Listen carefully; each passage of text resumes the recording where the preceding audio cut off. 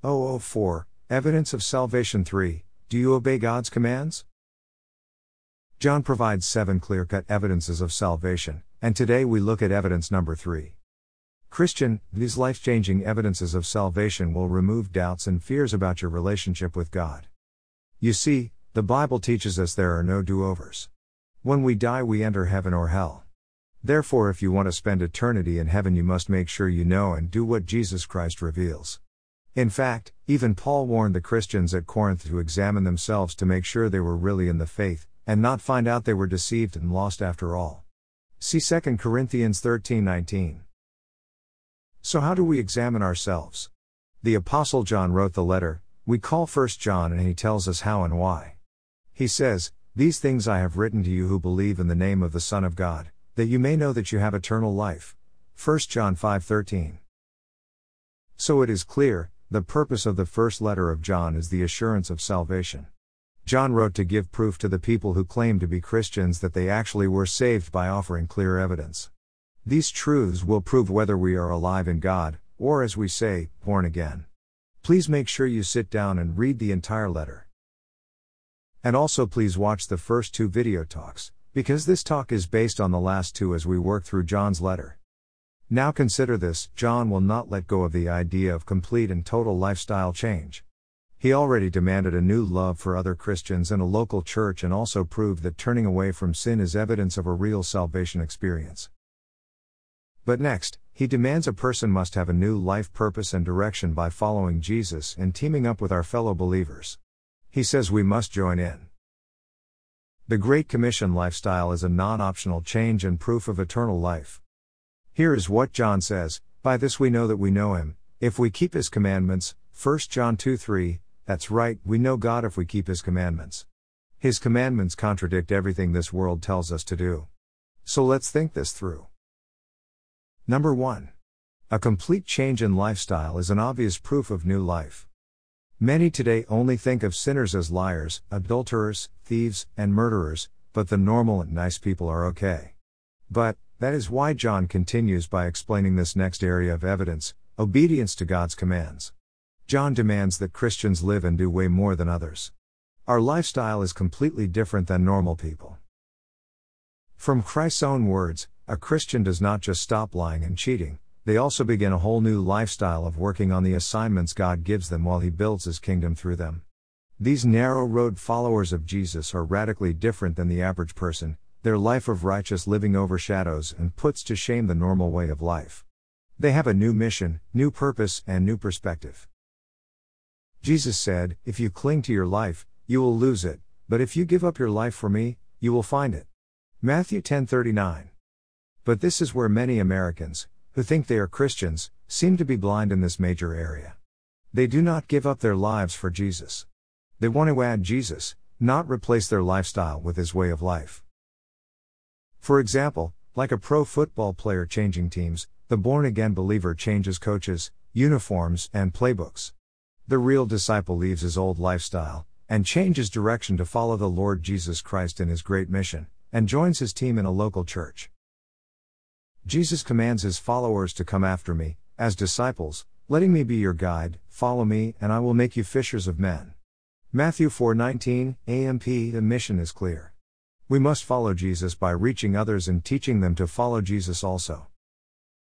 But the fake believer watches in the stands and is nothing more than a fan, while the real Christian gives up his life and is a player in the mission of Jesus. The believer enters the field, has a new purpose, and is assigned a team position to work together with fellow Christians in a contest of eternal significance. And understand, this life is now and forever a battleground, not a playground. This means we all have a brand new perspective on why we are alive. Number 2. We keep his commandments because the commands of God stand until heaven and earth disappear. Let's read the words of Jesus in Matthew 5. Don't misunderstand why I have come. I did not come to abolish the law of Moses or the writings of the prophets. No, I came to accomplish their purpose. 18. I tell you the truth, until heaven and earth disappear, not even the smallest detail of God's law will disappear until its purpose is achieved. 19. So if you ignore the least commandment and teach others to do the same, you will be called the least in the kingdom of heaven. But anyone who obeys God's laws and teaches them will be called great in the kingdom of heaven. 20. But I warn you, unless your righteousness is better than the righteousness of the teachers of religious law and the Pharisees, you will never enter the kingdom of heaven. Matthew 5:17-20 NLT. We know that Christ fulfilled the law by becoming the sacrificial lamb and shedding his blood on our behalf, completing the ceremonial law forever. The New Testament or New Covenant was paid once and for all by Christ himself dying on the cross, being buried, and rising again from the dead. No works that you do will convince God to let you into his heaven because only Christ paid the price. This is the only place where works is evil. There is no need for any other sacrifices for sin, these laws are fulfilled by the sinless Jesus. No need for a temple or tabernacle for worship, nor any of its practices. No need for anointing oils, candles, showbread, animal sacrifices, priests, robes, or the Ark of the Covenant. This is why Paul argues that being circumcised no longer has any spiritual meaning. Look at these scripture, 1 Corinthians 7:19, Galatians 5:21-23. The curse of the law, which is, all have sinned and the wages of sin is death, leaves everyone needing the salvation of Jesus. But in Galatians 3:13, NKJV, the Bible declares our new freedom through the cross. Christ has redeemed us from the curse of the law, having become a curse for us, for it is written, "Cursed is everyone who hangs on a tree." But here is where many miss the truth. Christ also fulfills the law in us by the grace he gives us through a new spirit capable of obedience to God. Yes, our Lord also fulfilled another important prophecy about the commands of God. Here are two clear statements from God's Word. First, God promised, "I will give you a new heart, and put a spirit within you. I will take the heart of stone out of your flesh and give you a heart of flesh. I will put my spirit within you and cause you to walk in my statutes, and you will keep my judgments and do them." Ezekiel 36:26-27, NKJV. Then, Paul explains that God's amazing grace is given to Christians so that the righteous requirement of the law might be fulfilled in us who do not walk according to the flesh but according to the Spirit. Romans 8:4, NKJV. So this is why the evidence of salvation is also obedience. Remember, Jesus made it clear, "Not everyone who says to me, 'Lord, Lord,' shall enter the kingdom of heaven, but he who does the will of my Father in heaven." Matthew 7:21, NKJ. The true saint actively does the will of God, he does not just believe in it in the way Americans think. Here is what Paul says, "Dear friends, you always followed my instructions when I was with you. And now that I am away, it is even more important. Work hard to show the results of your salvation, obeying God with deep reverence and fear. For God is working in you, giving you the desire and the power to do what pleases him." Philippians 2:12-13, NLT. Did you notice the words, "Work hard," because it reveals and proves your salvation? But also he said obeying God because God empowers and makes it normal for a Christian to live consistently doing what pleases God. Before we move to the next thought, remember, we now know a complete change in lifestyle is an obvious proof of new life, and also we keep his commandments because the commands of God stand until heaven and earth disappear. Number 3. John clearly tells us God commands us to believe. John says, "And this is his commandment, that we should believe on the name of his Son Jesus Christ and love one another as he gave us commandment." 1 John 3:23. First, what does it mean to believe on the name of his Son? How do we find out what that means? Again, let's look at the words of God. Begin in Matthew 17:5 from the Amplified Bible, where God the Father says, "While he was still speaking, behold, a shining cloud, composed of light, overshadowed them, and a voice from the cloud said, 'This is my Son, my beloved, with whom I am, and have always been, delighted. Listen to him.'" Listen means to heed his words. And what did the Lord Jesus say to those who wanted to follow him? The main message is given by Jesus and recorded back in the Gospel of John, "If you love me, keep my commandments." John 14:15, NKJV. This means to live in full obedience to him, in spite of and often in contradiction to what all your friends and family say or demand of you. Jesus makes this conflict clear in Matthew 10:34-39, NLT. "Don't imagine that I came to bring peace to the earth. I came not to bring peace, but a sword. I have come to set a man against his father, a daughter against her mother, and a daughter-in-law against her mother-in-law. Your enemies will be right in your own household. If you love your father or mother more than you love me, you are not worthy of being mine, or if you love your son or daughter more than me, you are not worthy of being mine. If you refuse to take up your cross and follow me, you are not worthy of being mine. If you cling to your life, you will lose it, but if you give up your life for me, you will find it. Friend, this means your new lifestyle and focus is the kingdom of God, and all the rest of life is secondary to this passion and narrow road of obedient discipleship. Let me clarify this idea for you. In Matthew 22:37-40 the Lord commands, "You must love the Lord your God with all your heart, all your soul, and all your mind."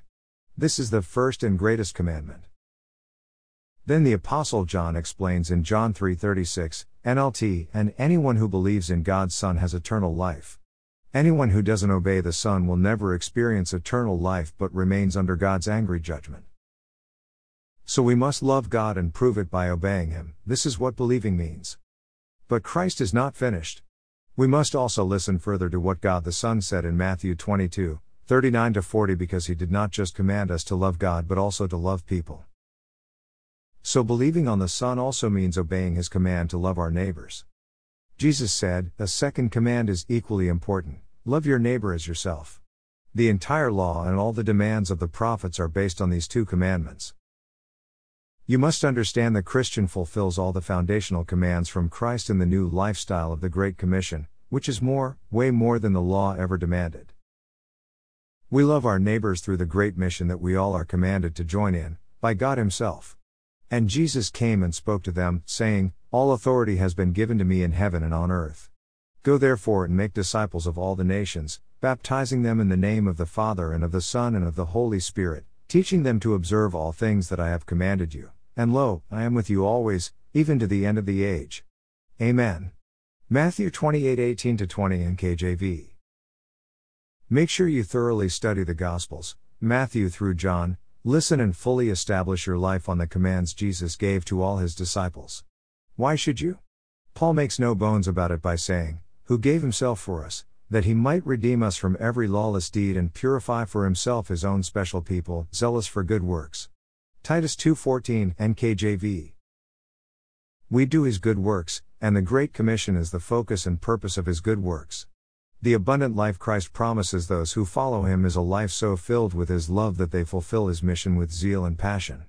Paul says they are fervent, ardent, devout, committed, dedicated, hardcore, enthusiastic, eager, avid, vigorous, energetic, intense, and fierce, zealous, to reach the world with the good news of Jesus. These words are interchangeable with zeal. Does that describe you? Number 1, yes, John is clear, and demands keeping God's word as evidence that we are born again. Remember in 1 John 2:5, John declares, "But whoever keeps His word, truly the love of God is perfected in him. By this we know that we are in Him." And Paul agrees and wrote in Romans 6:16, "Don't you realize that you become the slave of whatever you choose to obey? You can be a slave to sin, which leads to death, or you can choose to obey God, which leads to righteous living." Number 2, Paul argues that salvation brings obedience to the saint. He continues by saying, "And having been set free from sin, you became slaves of righteousness." I speak in human terms because of the weakness of your flesh. For just as you presented your members as slaves of uncleanness, and of lawlessness leading to more lawlessness, so now present your members as slaves of righteousness for holiness.